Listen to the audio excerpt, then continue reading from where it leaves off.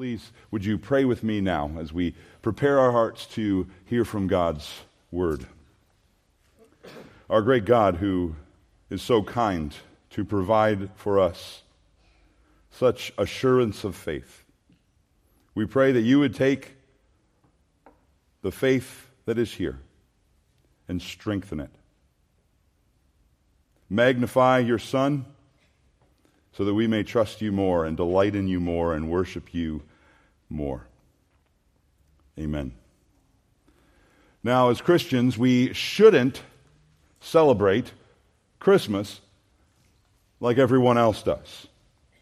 Yes, it's a time of great joy and gladness and fellowship and togetherness. But this time of year has a heavy, weighty significance to us. Matter of fact, I would suggest to you this morning that this time of year carries layers of significance and joy that are distinctly Christian. We don't celebrate this time of year with thanksgiving and worship and praise because the presents are so numerous. We don't worship our Savior this time of year because we love to spend time with family and friends. These are good things, joyful things, and often even edifying things. But this is not why we praise and worship our God this morning.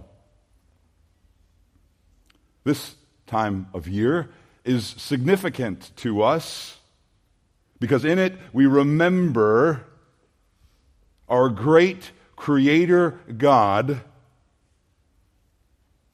making himself small and taking upon himself the weakness of humanity.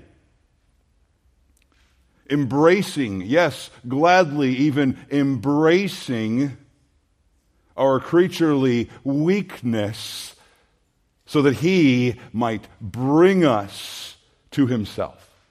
That is what we celebrate this time of year. We celebrate a rescue mission of sorts, but a rescue mission of the most extraordinary variety.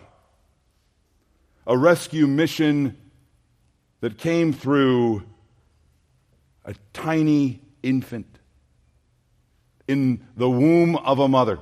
A rescue mission that saw itself in the weakness of a baby in a manger, but a rescue mission for our souls and for our worship this morning. That is why we celebrate this time of year. Now, my goal, my destination this morning, if you will, is, and I want to show you why Jesus' birth and his life is so significant to the gospel message we proclaim and the worship that we lift up this very moment.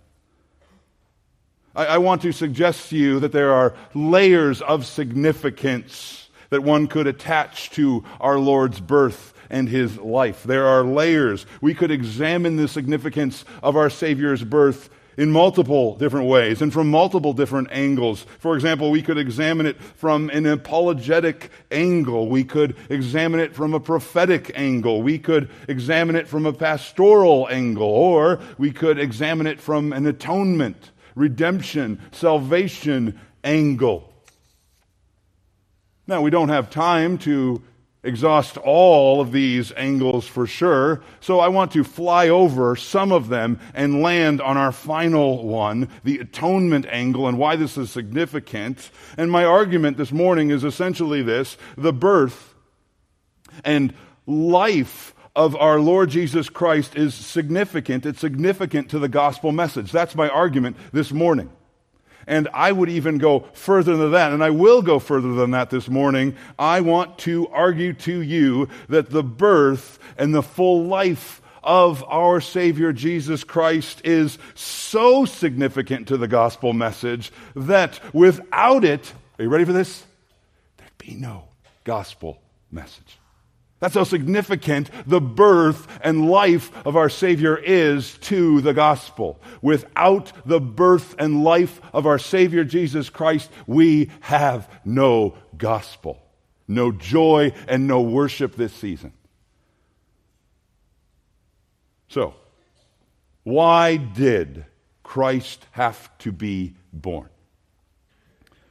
Why didn't, as perhaps a lot of Sunday school children suggest, Jesus just appear in full humanity on the cross at the very end and just die?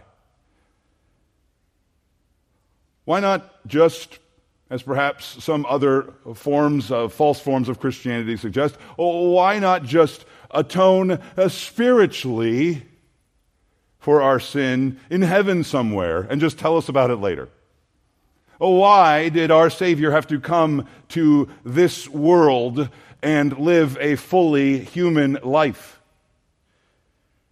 Well, that's the destination.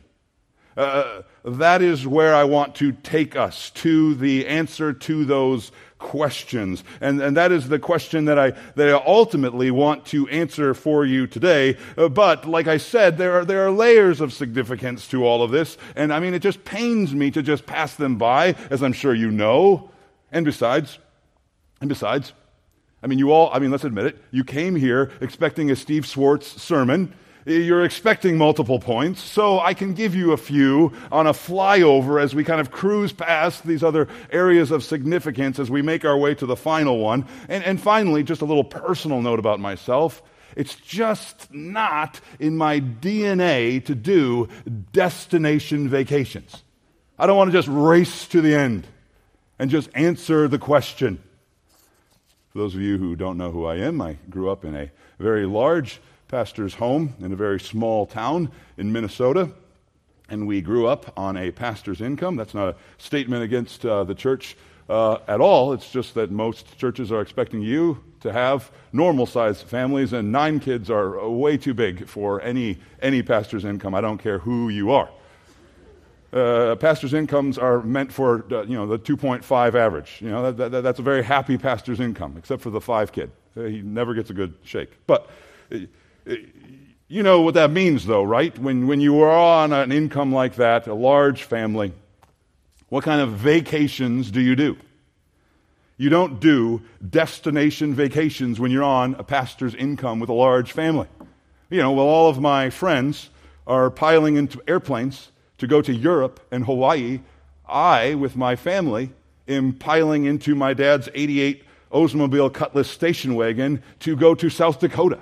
That is just the way it is in a pastor's family, a road trip to South Dakota. Now, to be clear, the destination of this road trip was wonderful. You probably don't know about South Dakota because it's so small compared to what we have out here, but there is this place in South Dakota called the Black Hills. And there is this place in South Dakota called Mount Rushmore. We loved the destination of our vacations. It was what we looked forward to. We couldn't wait to get to the Black Hills of Dakota. Once again, you probably mock us, right? The Black Hills of Dakota admittedly look a little bit like the drive to Tehachapi for you, but for us, from Minnesota, this was mountain territory.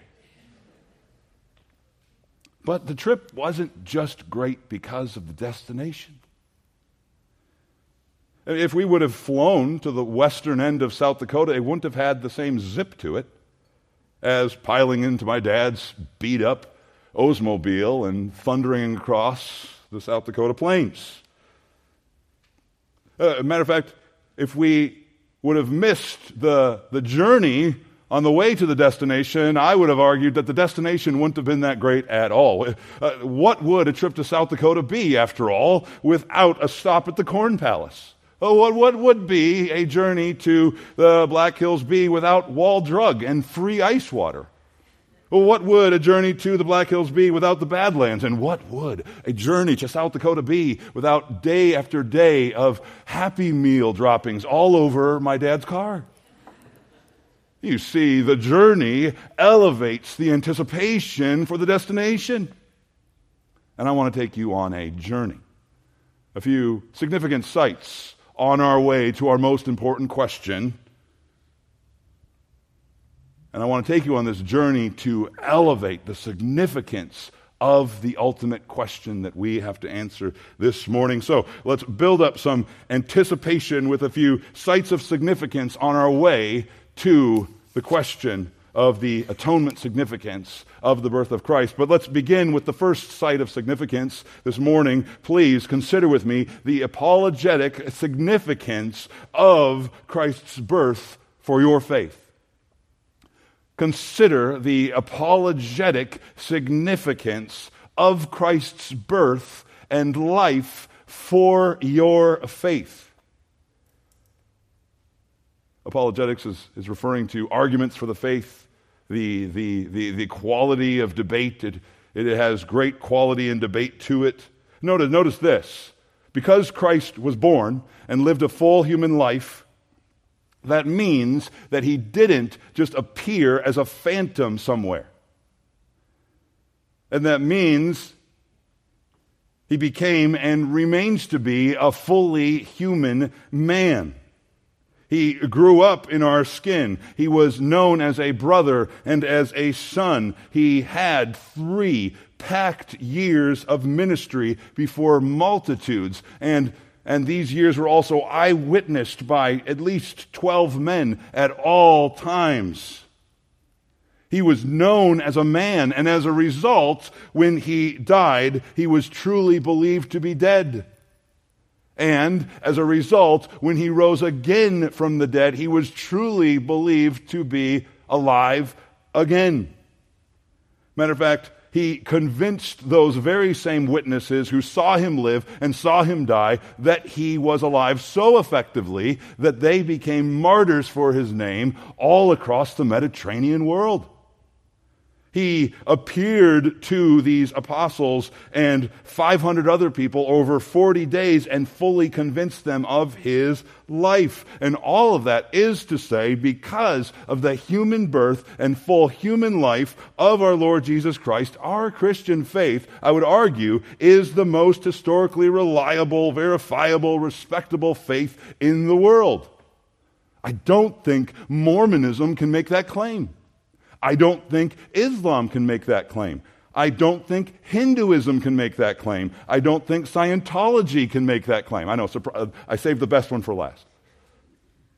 Our Christian faith, because of our Savior's birth and life, is historically weighty and significant. It has apologetic significance. It's a glorious sight, but we must move on. Move to the next site of significance. Consider also the prophetic prowess of Christ's birth. Consider also the prophetic prowess, strength of prophecy that Christ's birth and full life adds to your faith. If you didn't realize it yet, the Bible is kind of a promise-packed book.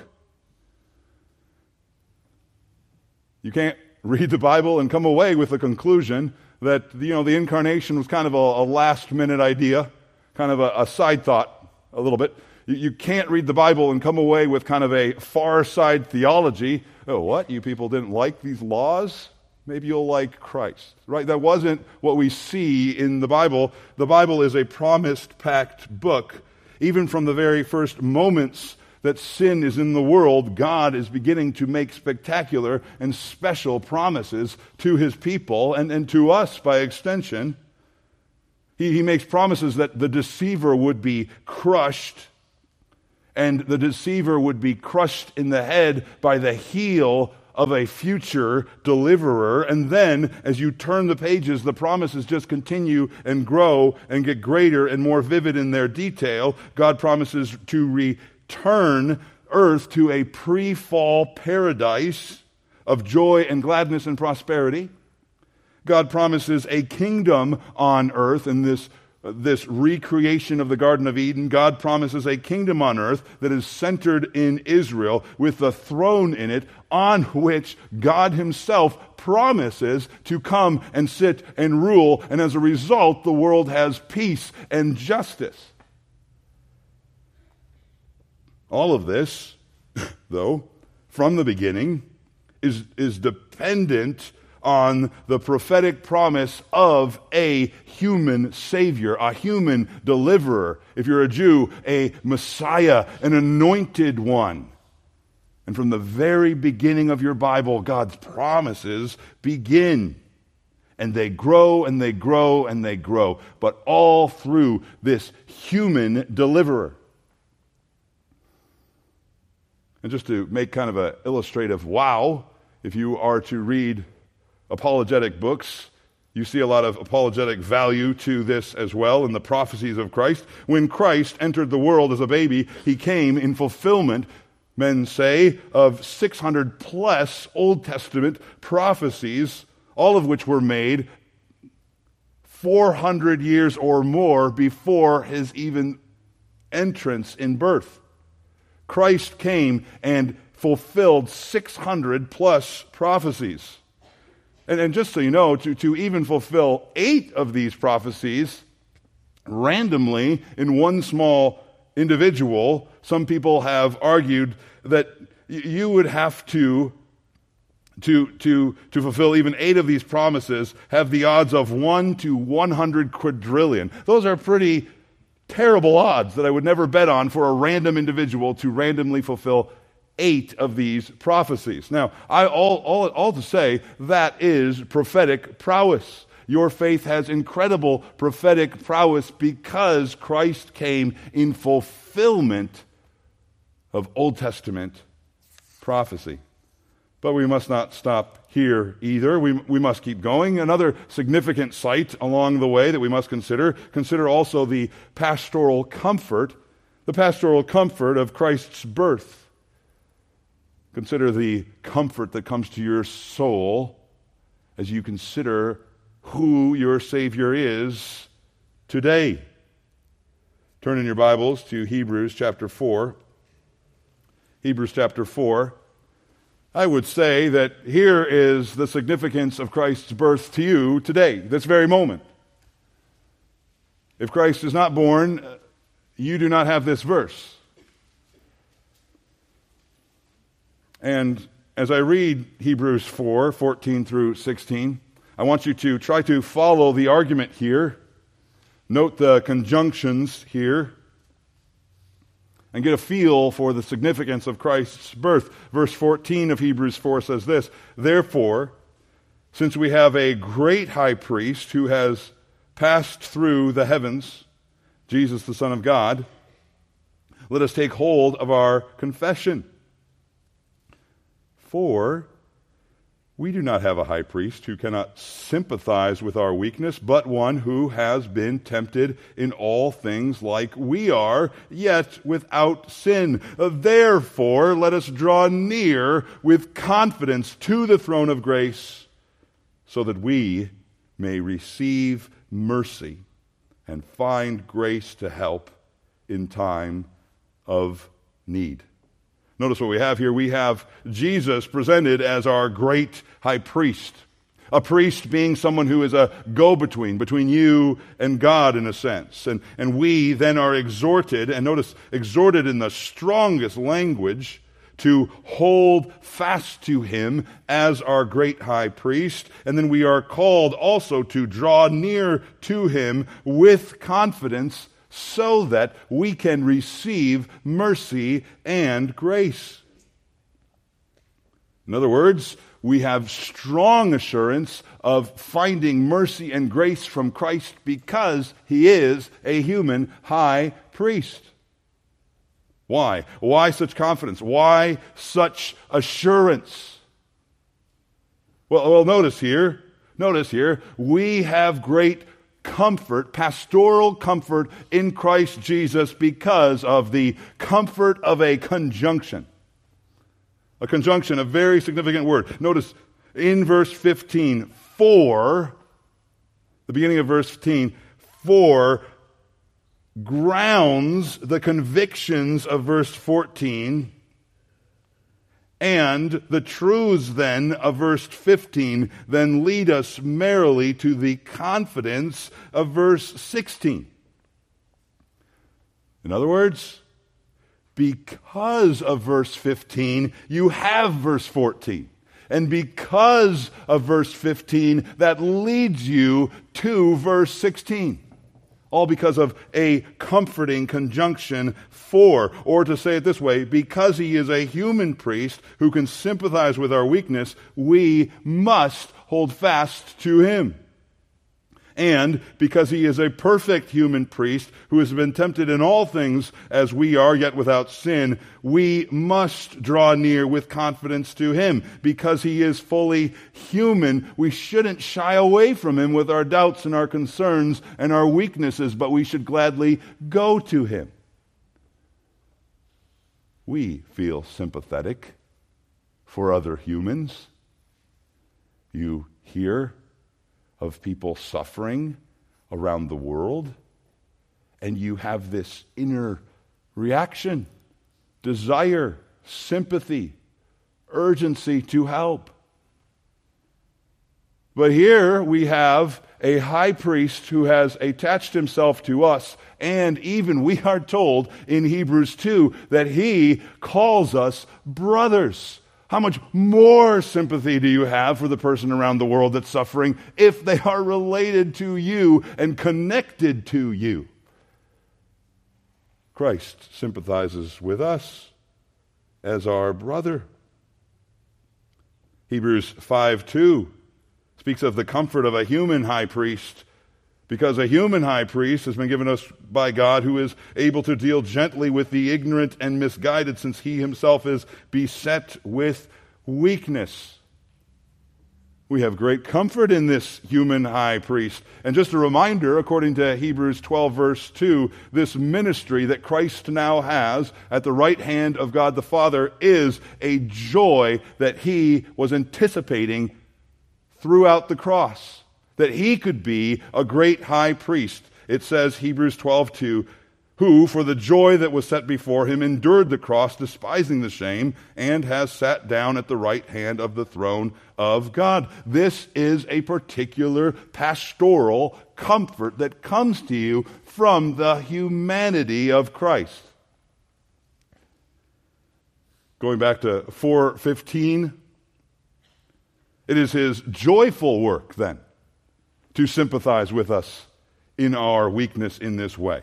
It is his joyful work to receive us and give us grace and help to comfort us in our time of need.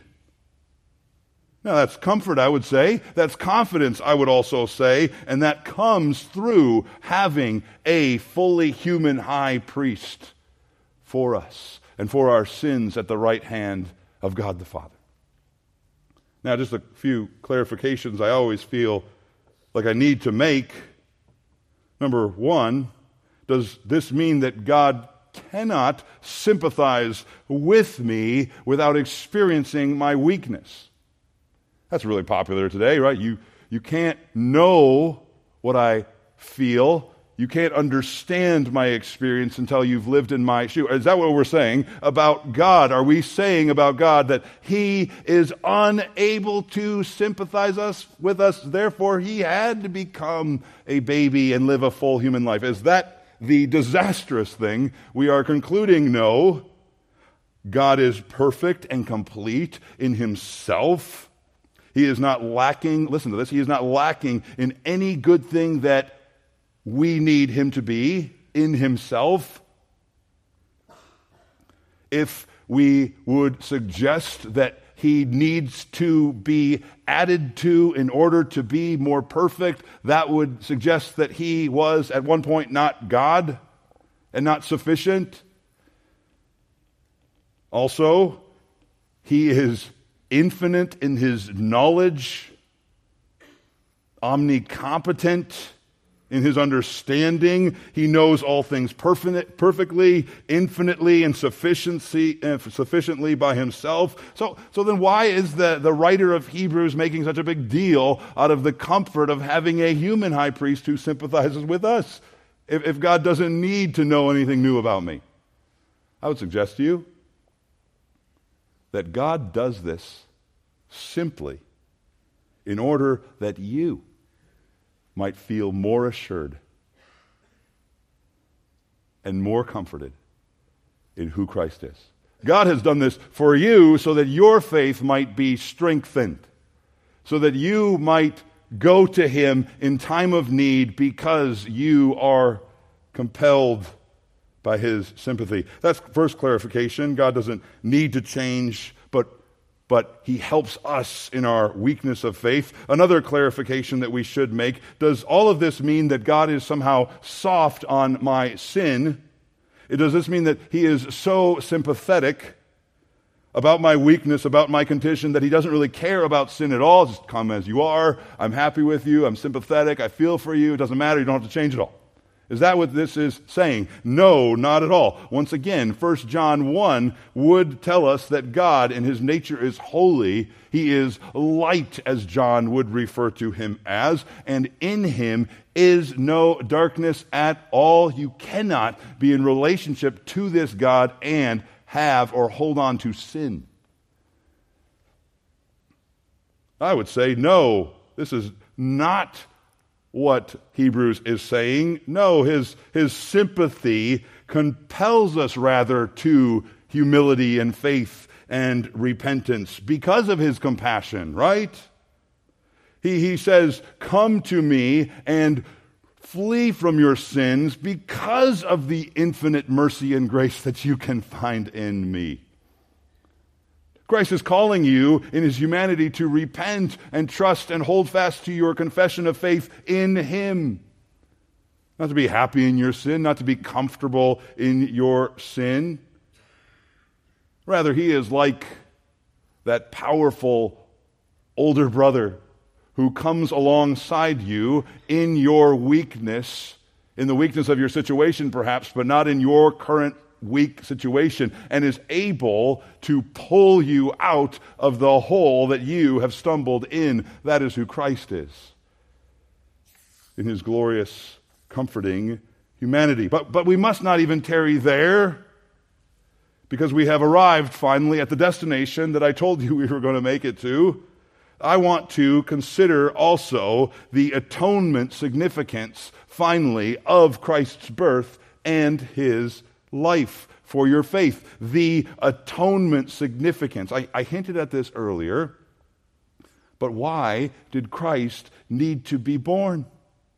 Why did Christ need to live a full human life? Why didn't he just appear on the cross? Well, the reason is because the birth and life of Christ is essential to the gospel message. And I would once again say to you that without the birth and full life of Christ, you would not have the gospel at all. Apart from Christ's birth and life, no gospel.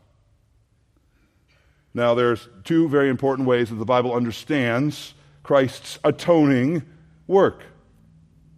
By atonement, I mean Christ's work in completing salvation for sinners. We could think about Christ's atoning work negatively, and we could think about Christ's atoning work positively. Let's think about both of these to really explore the significance of Christ's atoning work. First off, negatively.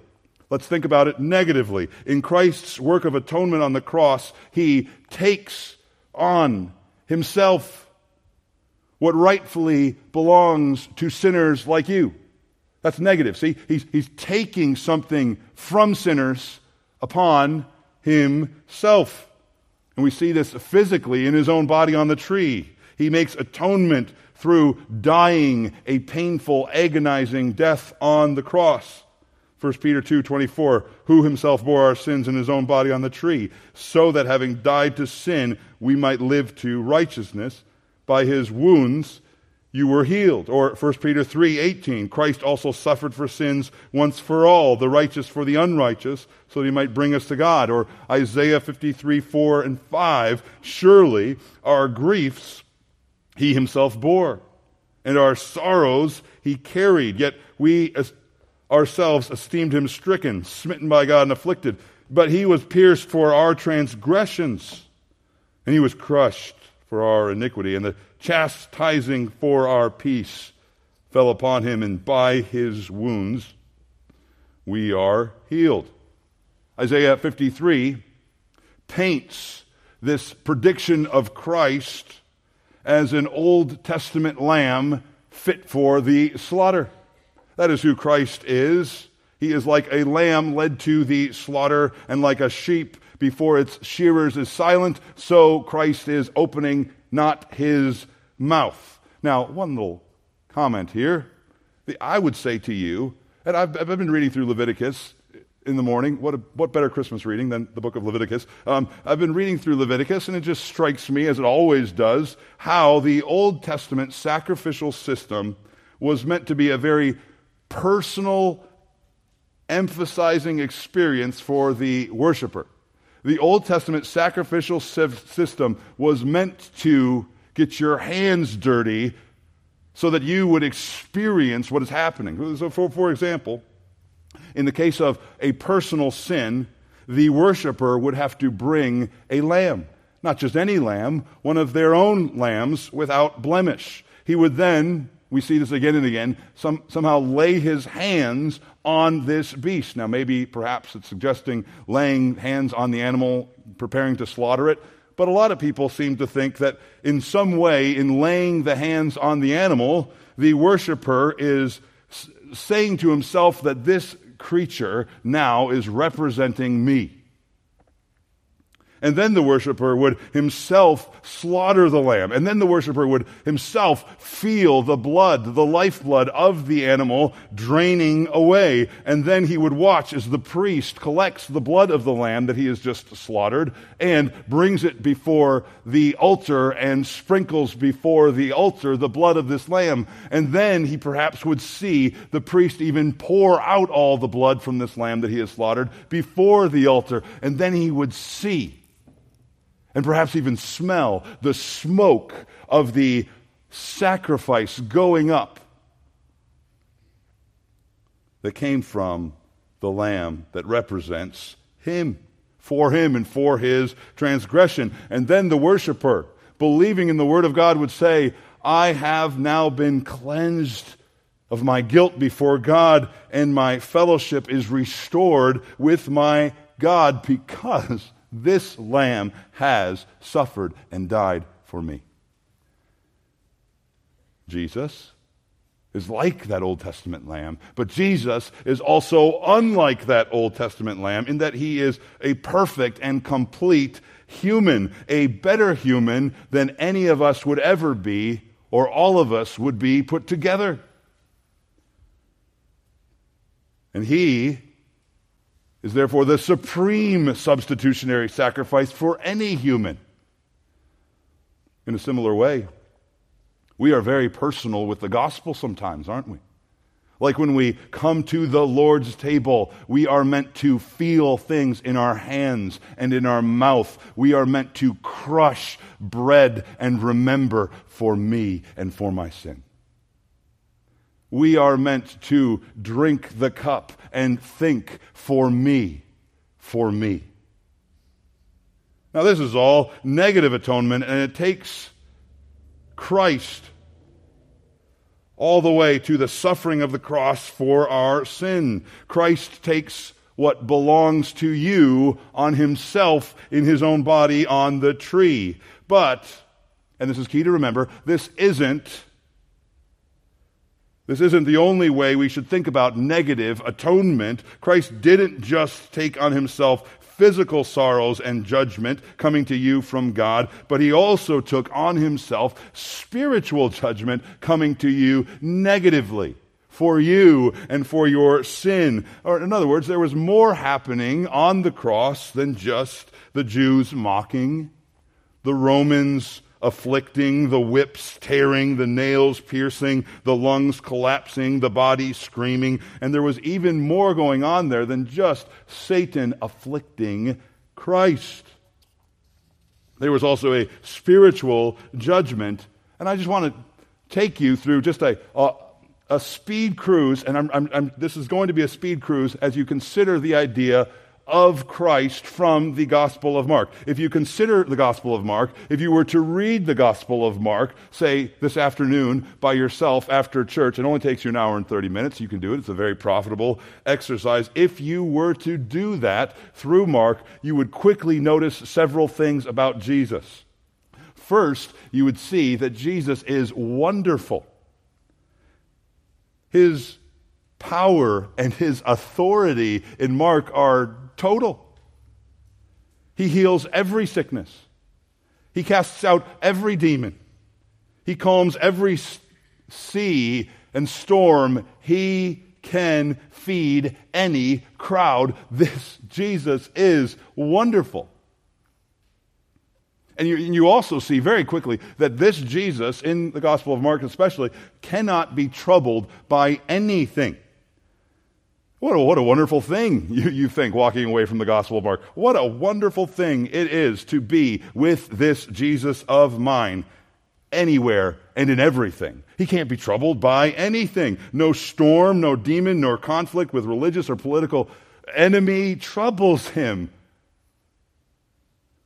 I don't know how you are after taking a nap, but I've been told that I am a small monster after coming out of a nap. Not a lot of self-control, not a lot of grace, not a lot of power, right? But Jesus, we see him with infinite power calming a storm right out of a nap in the Gospel of Mark. And then with a yawn, casting out a legion of demons. This Jesus, in other words, is wonderful. Nothing troubles him all Gospel of Mark long. That is, at least until you find yourself in the Garden of Gethsemane. Then the Gospel takes a surprising turn, and you must stop and you must contemplate, and you're asking questions. What is going on? The Jesus I know is different now for some strange reason. In the garden in Mark 14:33, you see him very distressed and troubled. And you see him in 14:34 say, "My soul is deeply grieved to the point of death." Why is Jesus troubled? It's not because of Satan. It's not because of soldiers. It's not because of any kind of physical death he's about to experience. We read in Mark 14:36, he expressed something to the Father that is strange to us, and we're not totally sure how to take it. He says, "Abba, Father, all things are possible for you. Remove this cup from me." We get the sense that Jesus doesn't want to go through with what he's about to go through. Jesus is in trouble. Jesus is fearful even, you could say. What's going on here? What is this cup that Jesus does not want to take?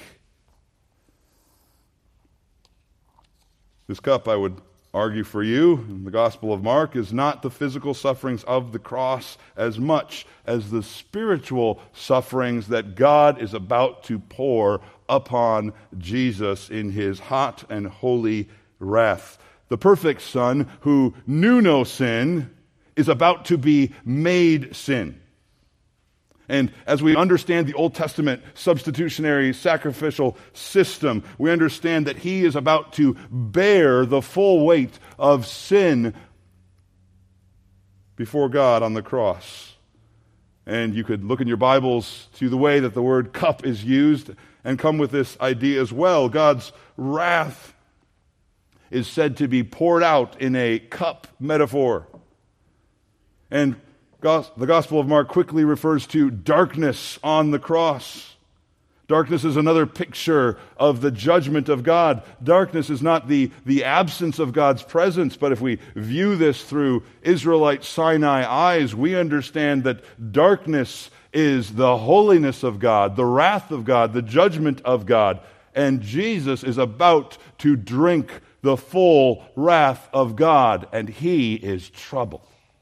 This is the only thing that troubles Jesus. As Isaiah 53:4 would say, he is about to be smitten by God and afflicted. He is about to himself bear our griefs and carry our sorrows. Now, all of this speaks to the weight and the significance of the negative atonement of Christ. And all of this requires a body, a human body, a body that is immensely significant. But still, I would say that's still not enough. That's still not enough for perfect and complete atonement to be made. that still alone, I would say, is not enough to fully bring you to God. That is only giving you a blank slate. Now here we come full circle. Why is the birth of Christ and the full humanity of Christ so essential and so central to the good news of the gospel? It is because of something Christ did for you and did for me positively in atonement as well. Negative atonement, to summarize, Christ takes on himself something that rightfully belongs to you. But we should also speak of atonement in positive language as well, where Christ gives you something that rightfully belongs to him. You see, the good news, this good news of believing the gospel of Jesus Christ, is weighty and significant, and even more significant than just saying that Christ bore my sin. The good news of the gospel of Jesus Christ is also about you being placed into Christ. It's also about God imputing, crediting all that belongs to Christ to you, and declaring you righteous in Christ. And you stand before God, not in yourself, even in a perfect, blameless representation of yourself, but you also stand in Christ. That is good news. Not just blameless, not just spotless, but complete and righteous and holy and lovely and beloved in Christ. In Christ, you are brought all the way to God and received by God in the righteousness of Christ. You receive a full life that Christ fully lived, credited to your account, a life that is said to fulfill all righteousness. That is put on you. And you receive a full life which is said to know no sin. And you receive a full life that is described even as the righteousness of God in Philippians 3:9. You receive Christ's righteousness positively credited to you because of the birth and life of Christ. God sees Christ's life and not your life. 2 Corinthians 5:21, He made him who knew no sin to be sin on our behalf. That's negative atonement, so that we might become the righteousness of God in him. Once again, the birth of Christ, do you see it? It has monumental significance and importance to the gospel message. It gives, yes, your faith apologetic significance, prophetic prowess, and pastoral comfort. But mostly, do you see it here? It gives your faith also this atonement glory that you cannot escape. Yes, he was born to carry your sins and your afflictions, but he was also born to live a full and blameless and righteous life that is given to you. You could look at Romans 3, verse 23, and see. Without Christ's life and birth, I would still fall short of the glory of God. Just a blameless me is still falling short of the glory of God. I need positive righteousness to bring me all the way to God. And now this is the experience of the Christian that we particularly remember every Christmas season, that wrath has been fully satisfied. And not only that, but also that we have been given a new status, that we belong to God as beloved sons and daughters, like Christ, whom God himself said, "With you I am well pleased." That is the glory of the life of Christ and its implication in the gospel. This is why this is a wonderful time of year, for we count with joy and gladness and worship the holy night on which our great redeeming God came into the world to take our sin and to give us a righteousness not our own. Let's pray. Dear God in heaven, we thank you for this glorious time of year that fills our hearts with such weighty significance and joy. I pray that we wouldn't allow this season to pass without truly worshiping, and not just moving through the motions, but truly worshiping you and thanking you, and even finding opportunities to share this glorious good news with someone in our life who has not heard it. Pray this all in Jesus' name. Amen.